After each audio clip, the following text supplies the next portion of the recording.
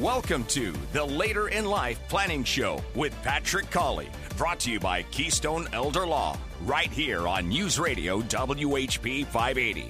Now, here's your host, Patrick Colley. Thank you for joining me for another episode of the Later in Life Planning Show, sponsored by Keystone Elder Law. I'm Patrick Colley. I'm with Keystone Elder Law, and I'm your host of this show.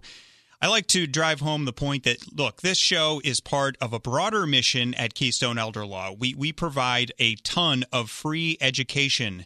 And as much as I urge everyone to take action on information, actually improve your situation, shield yourselves from the costs and the challenges of getting older, let's not put the cart before the horse. You have to get education first. Most people, when they think of estate planning, they specifically think of a will. And hopefully, if you've been listening to this show, you see there's so much more to later in life planning than just having a will. If this is the first episode of the show you have heard, listen to the previous episodes. I think you'll find a lot of helpful content, and it's not just me talking. If you go to WHP580.com, in the upper left-hand corner, there's a menu. And if you look at the podcast menu, you'll find the Later in Life Planning Show. Or if you have the iHeart app on your phone or your Apple Podcasts or Google Podcasts, you can always find old episodes of the Later in Life Planning Show. There's lots of information on the most predictable and expensive threat to you and your family in the later years of life, that being long-term care. But you'll also find information in those previous episodes on Medicare, funeral planning, dementia and memory care, cardiovascular disease, even finding the right assisted living community for your needs. I've brought on a lot of expert guests who have a lot of experience to share, and I hope that the global effect of all of this is that I'm putting out there information that I think people, middle-class families especially, really need to have in order to fully build a shield to protect themselves against the challenges that often come in the later years of life. And if that's not enough, if you go to KeystoneElderLaw.com and you use the Workshops tab, you can get registered for the next upcoming workshop. I do them pretty much every single week. They tend to be on a Wednesday evening, usually around 6:30 p.m., and, I do one workshop called Middle Class Estate Planning and Asset Protection. I do another one on the details of how you pay for long-term care, just because that happens to be the most predictable and expensive threat that people will run into. But if you go to these, if you get registered for this workshop, you can take it in from the comfort of your own home. It's all online. You can ask questions in the chat function. I answer all the questions. But we go really deep into the various estate planning tools. We go into some tax issues that the middle class runs into, and we certainly go into how you can protect assets from long-term care costs, or even just family dynamic issues that come up. Because without this in-depth education, very few people have any clue about how to plan ahead for the later years of life. You're left just sort of looking at the articles you see online, and they sometimes get it right and they sometimes get it wrong. And that's my focus today. I make a regular practice of this. I mean, if I have the responsibility of meeting with families all the time and they're basically sharing their family's journey with me, I take that extremely seriously. So I'm constantly reading articles, scholarly articles, and mass publication articles to just get new ideas and to challenge the ideas that I already have to make sure that I'm doing the best job I possibly can. But I wanted to go through some today just as an illustration of what happens if you don't seek out information like you're taking in right now, or if you don't sign up for a workshop at KeystoneElderLaw.com. You're gonna see articles, and I'm just going through some articles that just came out recently just to share my thoughts on them. And some of them, it's a matter of how close to the mark they come as far as how planning goes in Pennsylvania, because you get these national publications and they paint with broad brushes and they don't always get it quite right for Pennsylvania. But I'll tell you, pretty much every story I see about long-term care insurance, and that's pretty regular fodder for news stories, is writing about long-term care insurance. And every single one of them, I see the same one-line write-off of Medicaid. So a recent, Yahoo Finance is the most recent example of this. I saw an article where it says Medicaid can pay for long-term care. However, only people with limited financial means can generally qualify for Medicaid. That's simply not true. Now, of course, I mean, the less fortunate among us who are out there who don't have any money at all, they're going to be eligible for Medicaid right away because they have no money and they need medical care. And that's most of what the Medicaid program exists to do. But for the type of Medicaid I speak about on this show, if you've heard me talk about Medicaid before, I'm not talking about the people who have nothing. I'm talking about middle-class families. It is my mission to shield the middle class from the costs and challenges of getting older. So, if you have your own $600,000 house and several vacation properties, you can qualify for Medicaid to pay for long-term care in Pennsylvania.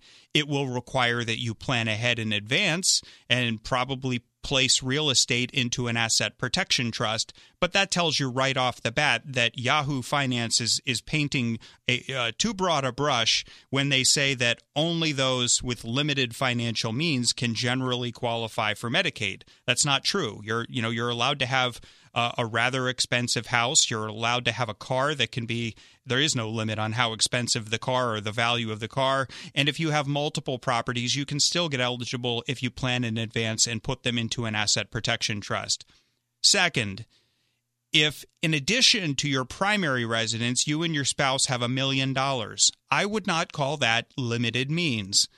But an elder law attorney can accelerate the process of the spouse. If your spouse needs to go into a nursing home, the spouse goes broke while keeping all the money in the family. That's what the Medicaid law allows. There are strategies allowed by law where you can save an awful lot of money because, the goal is we don't want the healthy spouse going into poverty as the hard-earned savings of the couple rapidly, month after month, $13,000 at a time, goes to the nursing home.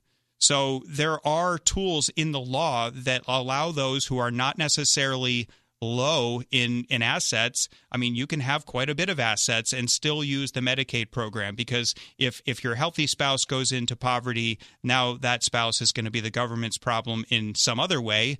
So that's why the law allows this. Now, if you have several $1 million, we're probably not going to do Medicaid planning, but I would not be so limited as the Yahoo Finance article and many others like it that I've seen that say, well, you can't have Medicaid, that's only for people who are really poor. No, that's simply not true. This is a middle-class program when it comes to long-term care.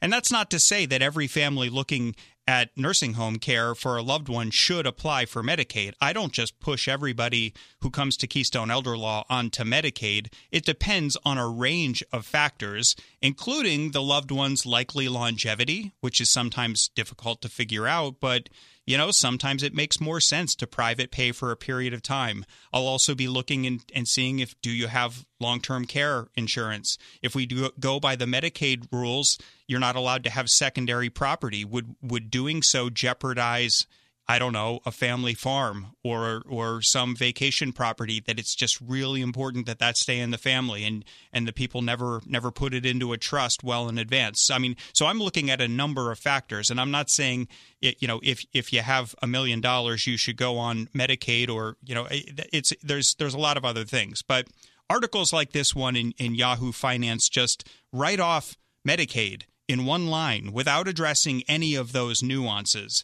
There's no byline at the end of this article that I'm looking at, but I'm guessing that the author of the article makes his living selling long-term care insurance because that's really the gist of the article is don't rely on Medicaid, rely on long-term care insurance. I don't sell long-term care insurance, but I'll tell you the article does get some things right. Long-term care insurance pays for long-term care at home or in an assisted living or personal care community, while Medicaid does not. So to the extent that the article is saying, well, set aside Medicaid, let's focus on long-term care insurance, that's not a bad idea. For those who can still qualify for long-term care insurance, it might be worth looking into. On the other hand, I'll say it's very rare to see a long-term care policy that will cover all of the cost of nursing home care. That's $13,000 a month in South Central Pennsylvania. Maybe if you have high monthly income, the long-term care insurance plus the income will cover the whole bill. That way, if you do not have a living spouse, when you go to a nursing home, your savings will be protected for children. Otherwise, I'm able to save 100% of a married couple's savings and about half for an unmarried person. So long-term care insurance can help if it's just one spouse living. Going into some articles today that I see and just giving you my feedback on it.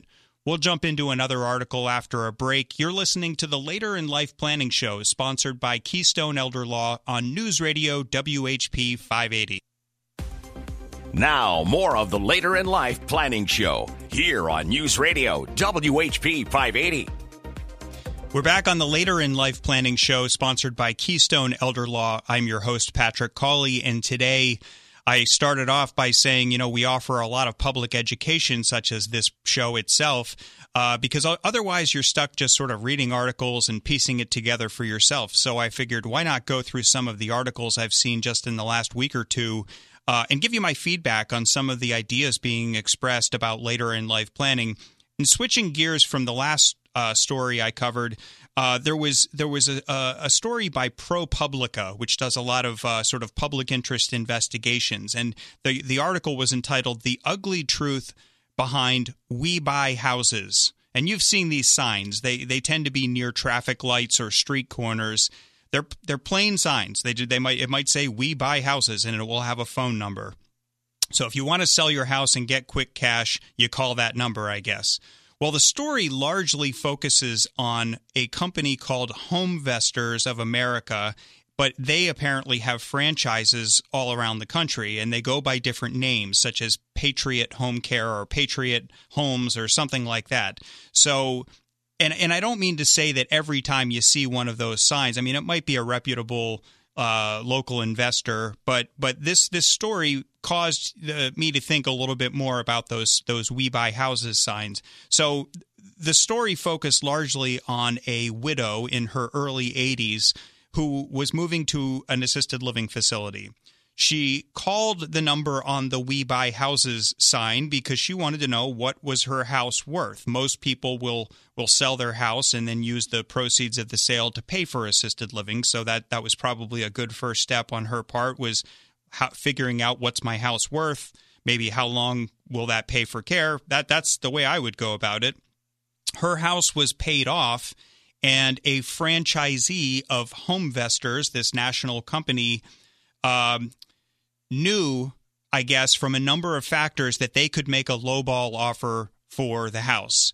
And not only was this a skilled negotiator speaking to somebody, who, and they're looking to make as much as they can on flipping the house as they could, but they were talking to somebody not used to negotiating, an 80-something-year-old woman. But then on top of that, later they found that neurological exams had already found that the woman had dementia. She could not say what year it was. She routinely mistook her adult son for his uncle. So definitely a situation ripe for manipulation or taking advantage of another person. So the story says that this Homevestors company cautions its franchisees not to take advantage of sellers, and I would hope so. But this particular franchisee convinced the woman to sell the house for about 2/3 of what it was worth. And then I guess this is not just this one franchisee. There's other companies like them out there that if a son of this poor woman, as was the case here, figures out, wait a second, what's going on here? My mom's being taken advantage of, and they push back or try to cancel the sale, then this company will file legal documents making it impossible to sell the house. They basically put something like a lien on the house or a notice on the house that says that it's under a contract. So they basically cloud the title of the house. But, I'll tell you, I've seen these lowball offers when working with clients at Keystone Elder Law, and I'll tell you, the best way to go about where this woman should have gone after wondering how much is my house worth. how much assisted living care will it pay for? The best way is to have a licensed real estate agent take a look at your house, because licensed real estate agents have a fiduciary duty. They must look out for your best interests. And what they'll do is they'll run a report of recent sales of comparable houses to show you the real worth of your home, give you a really good idea that if you put it on the market, this is what you can reasonably ask for, because people are buying similar properties for about that price. And they'll do the negotiating for you. So I think if she had gone that route instead, she would have had a more skilled negotiator. She would have gotten a fair price, and it wouldn't have been, somebody just trying to get a lowball offer and flip the house. So when you see these "We Buy Houses" signs, I don't know that every case is like this dirty franchisee that was out there under the Homevestors umbrella that was taking advantage of people. But keep in mind, ProPublica's investigation found that Homevestors, or at least some of their franchisees, targeted desperate people. They were people whose homes were flooded. Suddenly there were a number of signs in that area. People going through a divorce. People looking at long-term care facilities who need to sell a property. So these people, I guess some of the people who came up in the ProPublica investigation were actually trained, like it was in their training manual, to interact with police, probate court staff, divorce lawyers, and others who on a day-to-day basis are working with people going through tough times, all with the goal of trying to find the next sale. So something to keep in mind. I'm going to switch to another article I saw recently. This was from an insightful website that shares information primarily with physicians, and I just happened to come across it. But I'm switching gears to medical decision-making, especially at the end of life. But this article that was primarily for an audience of physicians said, "What's the sense of having a living will if it's not honored?" Now, let's just stop and take a step back. What is a living will? Well, technically, it's two things. It's a healthcare power of attorney and living will. The healthcare power of attorney is effective as soon as you sign it, and you're naming somebody who will make your medical decisions for you if you lose the ability to communicate with your doctor. This is part of incapacity planning. It should be a part of every single estate plan. I certainly guide hundreds of people through it. I would say in half a year I've guided 100 people through that. And so you're naming somebody you trust who will speak to the doctor and make your medical decisions if you are unable to take in information, weigh the pros and cons of a particular medical treatment, and make an informed response. The living will is the other half of it. That only comes into play when the doctors say that you are at an end stage. So regardless of what they do, there's something going on medically that's going to cause the end of life in the somewhat near future. And then what is that? It's the living will is an opportunity really for quality of life decisions. So your whole life, your treatment goal in any healthcare context is fix the problem, keep me alive longer. But is that really still your goal when multiple organ systems start failing, or if you have advanced dementia? Maybe your goal switches over to, you know what, if my kidneys fail, stop doing dialysis, don't keep me alive longer. Instead, keep me comfortable. Use pain medication if necessary, but let me get the most out of the time I have left. In a previous episode of this show, we covered hospice care and palliative care, and all that goes into that, and really getting the most out of the time you have left. So that's the background of this story. And, it's a question I hear from clients at Keystone Elder Law all the time, though, is will my wishes be honored? And those questions are often raised based on fears that the family members will not carry out the client's wishes. But this article that entitled "What's the Sense of Having a Living Will If It's Not Honored" actually focused on the failure of healthcare professionals to follow the living will. And this case involved a dentist who has dementia. He had executed, while he still had his cognitive capacity, a healthcare power of attorney and living will. So he named his decision makers. He made his wishes known for end-of-life care. And it stated very clearly, no life-prolonging measures if he gets to the point where he says in his healthcare power of attorney and living will. Well, the dentist was admitted to the hospital with advanced severe sepsis.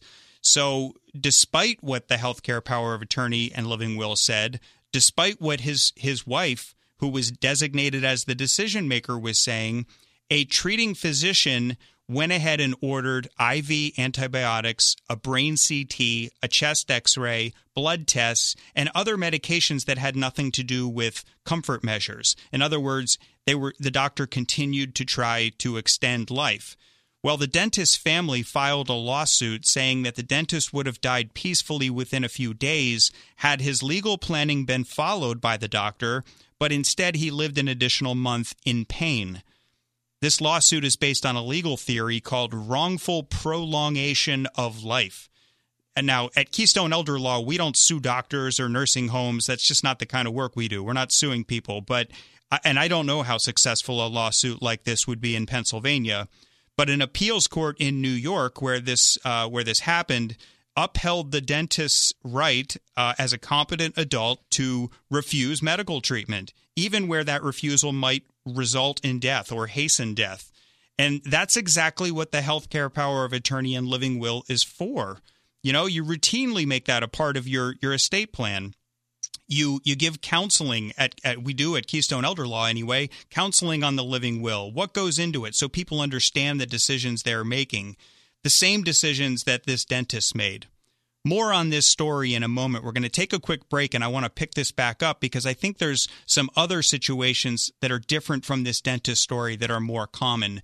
But we'll be back in a minute. This is the Later in Life Planning Show, sponsored by Keystone Elder Law on News Radio WHP 580. Welcome back to the Later in Life Planning Show on News Radio WHP 580. Here's Patrick Colley. We're back on the Later in Life Planning Show, sponsored by Keystone Elder Law, and I'm covering today some stories I read. I'm a constant student of news stories and other articles that are out there on later in life planning, and I'm just sort of going over some of them to just give you a flavor of what's out there, and then to give my feedback on whether they get it right or not for planning ahead in Pennsylvania. Before the break, I was talking about a story really intended for an audience of physicians, but advising them about a case where a dentist, probably after he was diagnosed with dementia, but before it really got advanced, he had a healthcare power of attorney and living will. He stated his intention that at a certain point, life-prolonging measures should be stopped, and yet when he had advanced dementia and could no longer speak for himself, the treating physician kept doing life-prolonging measures, and he happened to have sepsis, which can be painful. And so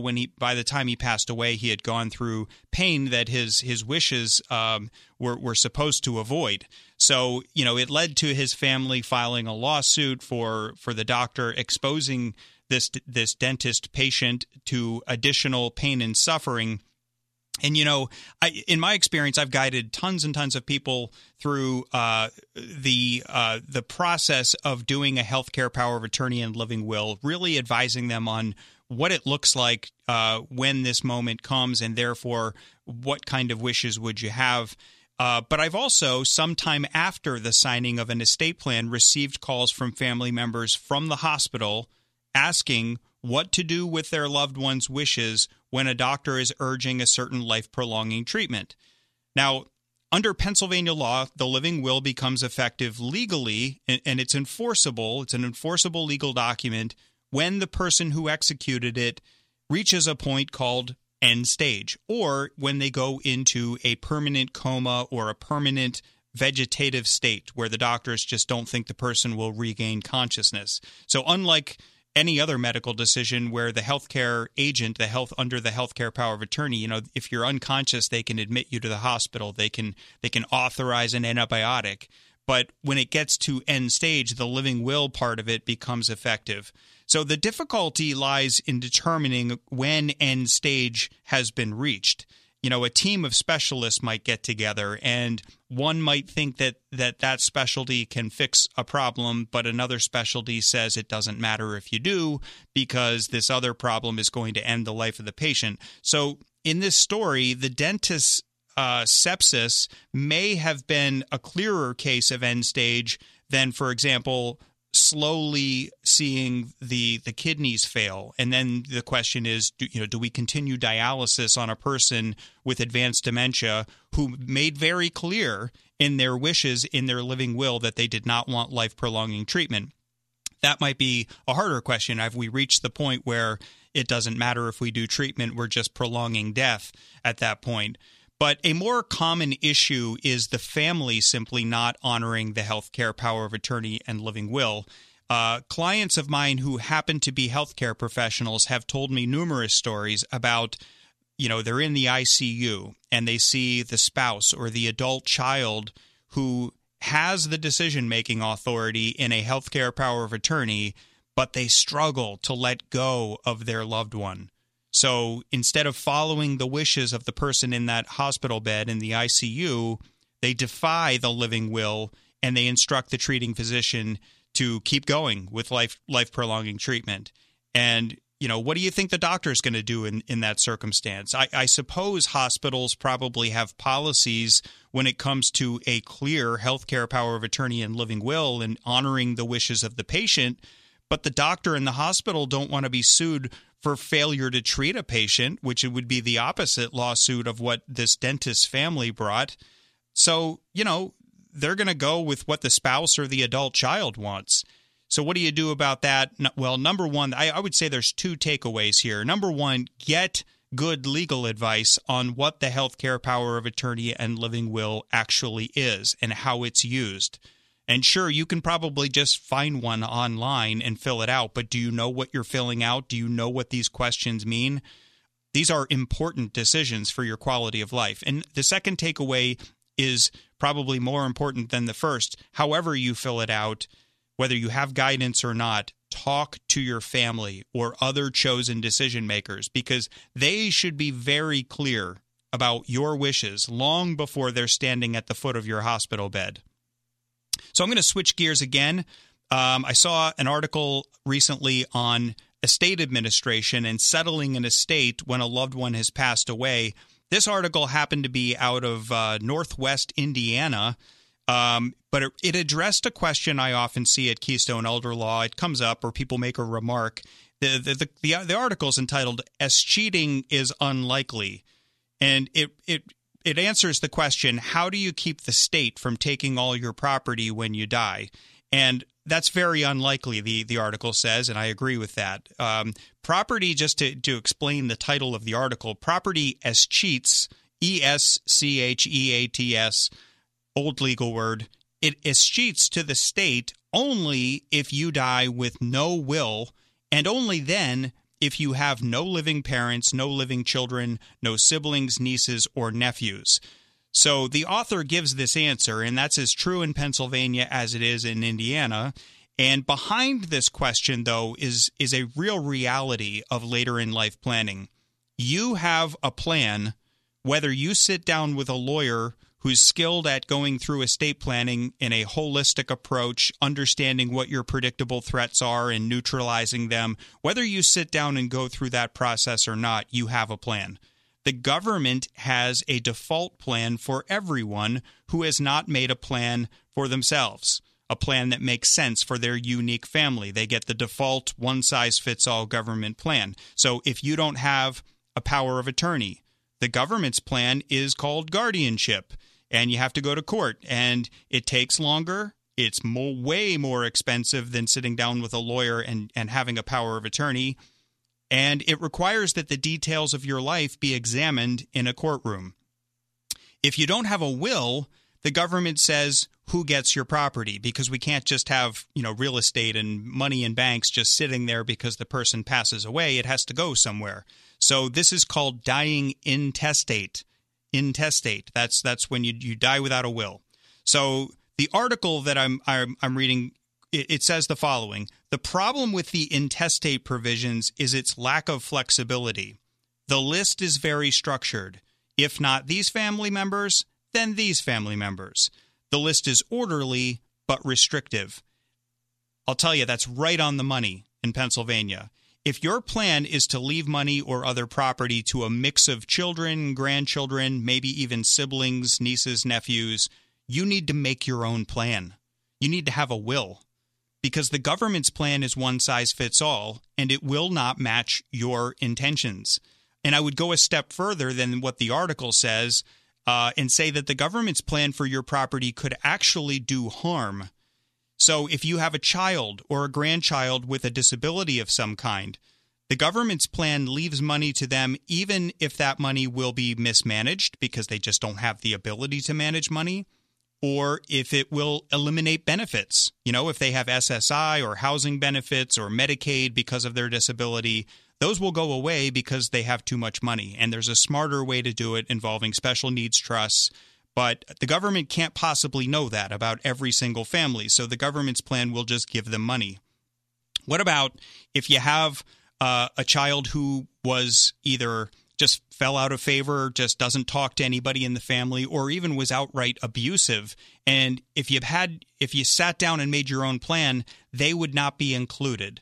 Well, the government doesn't know that about your family. So if you die without a will, without making a plan unique to your family circumstances, that child is getting money, and it's going to be the same amount that any other child. Because it just the intestate rules say, well, look to the children. If there's 3 children, you break it up into 3 equal parts. We're done. So forget the grandkids. Forget the fact that one child has mistreated the parents. It's the 3 children. They're getting everything. And if you already helped one child during your life, that often happens. One child just needs a little bit more financial assistance. Life came at them, and they needed some help from the parents. Parents, of course, do that. And then if the parents thought, well, we already helped the one child an awful lot, so let's make the estate plan lopsided in favor of the 2 other kids just to keep things fair, well, that would be a sensible thing to do, but you need a will for that, because the government plan is just going to leave everything in equal shares. They all get the same amount regardless of what help was already provided. And that could stoke resentment. That could result in your kids not talking to one another. And how's that for a legacy? If all you had to do was make a will, and you could have made your plan work for your family. So money escheating to the state is very uncommon. It happens when people don't make a will, and there are really more common problems that arise when you don't have a will than money going to the state. That's the takeaway there. More on all of this when we go on when I do weekly workshops. Sign up at KeystoneElderLaw.com. Using the workshops tab once a week. I'm talking about these kinds of concepts and a whole lot more to make plans for your family and not rely on the government's plan. We'll be back to talk about more articles on later in life planning in a moment. You're listening to News Radio WHP 580. It's the Later in Life Planning Show here on News Radio WHP 580. Now your host, Patrick Colley. We are back on the Later in Life Planning Show, sponsored by Keystone Elder Law. I am your host, Patrick Colley, and today I'm going through articles I've seen in recent weeks dealing with later in life planning, just because, we offer a lot of education at Keystone Elder Law. We do this show. We do weekly workshops. If you go to KeystoneElderLaw.com, you can use the workshops tab and get registered for the next estate planning and asset protection or long-term care payment strategy workshop. And I go through a lot of public education with people, and I answer an awful lot of questions, and it's all free because we see people in crisis all the time with avoidable mistakes. And that's what we're trying to get out in front of when we do public education. And it's fun, too. I mean, I like putting together the puzzle for families to find the unique solution for their family. And people seem to really appreciate it. And I've just been blown away by the level of interest in the workshops. I mean, when 300 people sign up on a Wednesday evening, it warms my heart to be able to at least explain the concepts and answer questions and steer people in the right direction. That tells me there will be fewer crises in the future, and that's a whole lot of emotional stress that will be avoided for an awful lot of families. But I'm going through these articles that have been in the news just to give people a flavor of, if you do your own research, you're going to see some answers that some of which is on the mark, some of it misses the mark. And the last one I'm going to go over was from no less a publication than Forbes. You know, they're no slouches. They know money. They know planning. They're usually quite good. And an article caught my eye recently entitled, "Why Medicaid Shouldn't Be Your Long-Term Care Plan." Now, the author is not a lawyer, and so that was my first caused an eyebrow to raise. But I read on. I wanted to see why Medicaid should not be your long-term care plan. And I've already said this episode that I don't put everybody onto Medicaid in the event of nursing home care. There might be other strategies at play, but this seemed to take an awfully broad approach to condemning Medicaid. And the article starts out okay. It notes that Medicare does not pay for long-term care. That's true. Medicare certainly pays for a lot of medical expenses in your later years, but it's acute care. It's your trip to the doctor. It's your trip to the hospital for a procedure, maybe prescription meds, but it's not going to be your long-term care answer. I agree with that. The author writes that, you know, there are professionals who help people restructure their assets to qualify for Medicaid for nursing home care and have Medicaid pay that enormous bill once a month. True. They're called elder law attorneys, and I'm one of them. So then the article goes on to say restructuring your assets is not easy. The rules are complicated, and you have to become impoverished on paper. All true. This is not a do-it-yourself project. I have to stay up on it every single day. You have to even know the caseworker and the area of the state where the application for Medicaid is going, because that will make a difference. The Medicaid rules themselves are very complicated, and some of the complication just comes from your own personal finances and how you've arranged your accounts and how you own property. But yes, the rules, the author is absolutely correct. The rules are complicated, and getting poor on paper to qualify for Medicaid, but keeping money in your family, that's the goal, but it's not easily obtained, and I don't recommend trying to do that on your own. But then this non-lawyer author of the Forbes article presents his case for why Medicaid is not a great way to pay for long-term care. Here's argument number one. You have to do this at least 5 years before you want to qualify for Medicaid. Absolutely false. That is not true in any of the 50 states. You do not have to get broke on paper and stay broke for 5 years. In fact, that would be totally unworkable because most people don't know exactly when they will enter a nursing home. So counting back 5 years is impossible. What the author was probably thinking about is there are asset protection tools that you can use if you do it at least 5 years in advance. And why 5 years? Because you're transferring assets out of your name. And when you apply for Medicaid, they look back 5 years precisely to see, did you offload assets to keep them in your family only to turn to the government and say, pay for my care? So there's this 5-year look back. And, you know, if 6 years before you go into the nursing home, you put your home into an asset protection trust, or you put your vacation homes or you know, hunting cabin or whatever it might be into a trust, yes, you do that, and then it's not even on the table for the harsh Medicaid rules where they're looking at how much you own. But because you're not allowed to have anything other than your primary residence when you apply for Medicaid. But this is a far cry from what the author's saying. You know, that doing some asset protection, putting some things into trusts is a far cry from going broke and staying that way for 5 years before you enter a nursing home. That's just stating it that broadly in the article was just plain wrong. You then go broke when you go into the nursing home, but not before. Argument number two. Medicaid's reimbursements to nursing homes are lower than the private pay rate. Very true. And that's, you know, I put that on the state legislature, not just in Harrisburg, but in every state, for not increasing the reimbursements to nursing homes under Medicaid. They'll update it, and then they'll wait several years to update it again. Well, anyone who has any familiarity with business knows that your expenses go up every year, not every 7 or 8 years. And if the longer the state waits to increase the reimbursements, the harder it is going to be for nursing homes to do the heroic work that they're doing for our seniors. But the author goes on to say, because of this differential between how much the nursing home is getting paid by Medicaid and how much they would be getting paid if you were paying privately, someone who is on Medicaid is going to have a hard time getting into a high-quality facility. False. That is a misunderstanding of the process. So, obviously, if you're out there and you have no money at all and you're on Medicaid day one, that might make it a little harder to get in. But if you go in with all of the money that perhaps you and your spouse have, it's called the snapshot date. The day you go in, we take a snapshot of everything you have.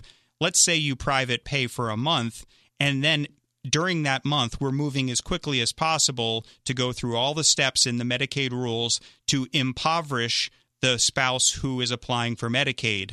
So as quickly as possible, after you pay that first month, you're going on Medicaid. And the federal law protects a resident from getting kicked out. So it's not like once you go on Medicaid, you're going to get kicked out. That's not how it works. And as far as the high quality versus low quality facility, in this area, South Central Pennsylvania, pretty much every single nursing home, both those you would consider to be high quality and those you consider to be low quality, accept Medicaid. All of them.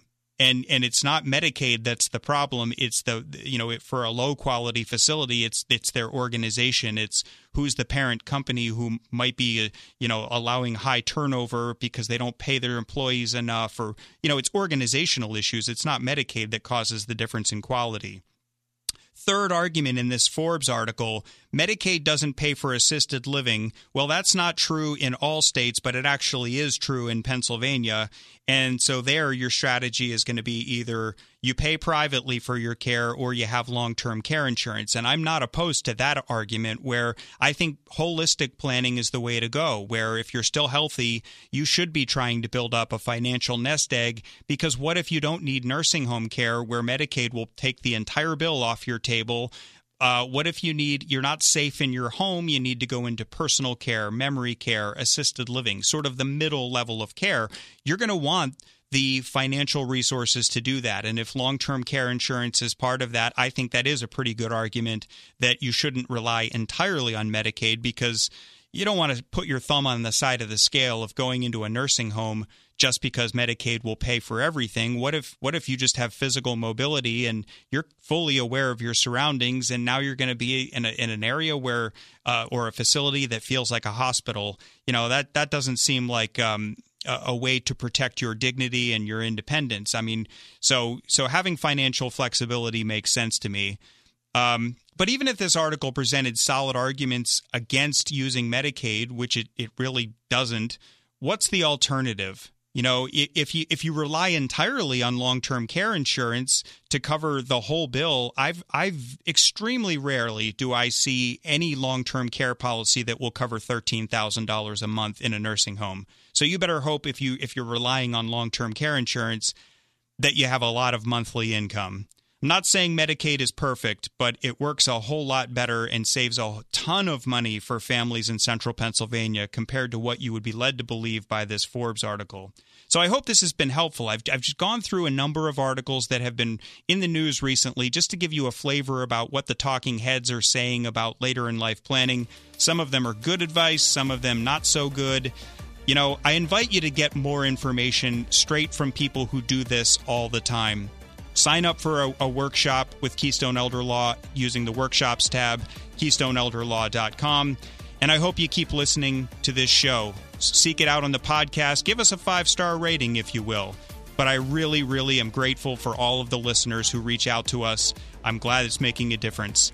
See you next week on the Later in Life Planning Show, sponsored by Keystone Elder Law, here on News Radio WHP 580.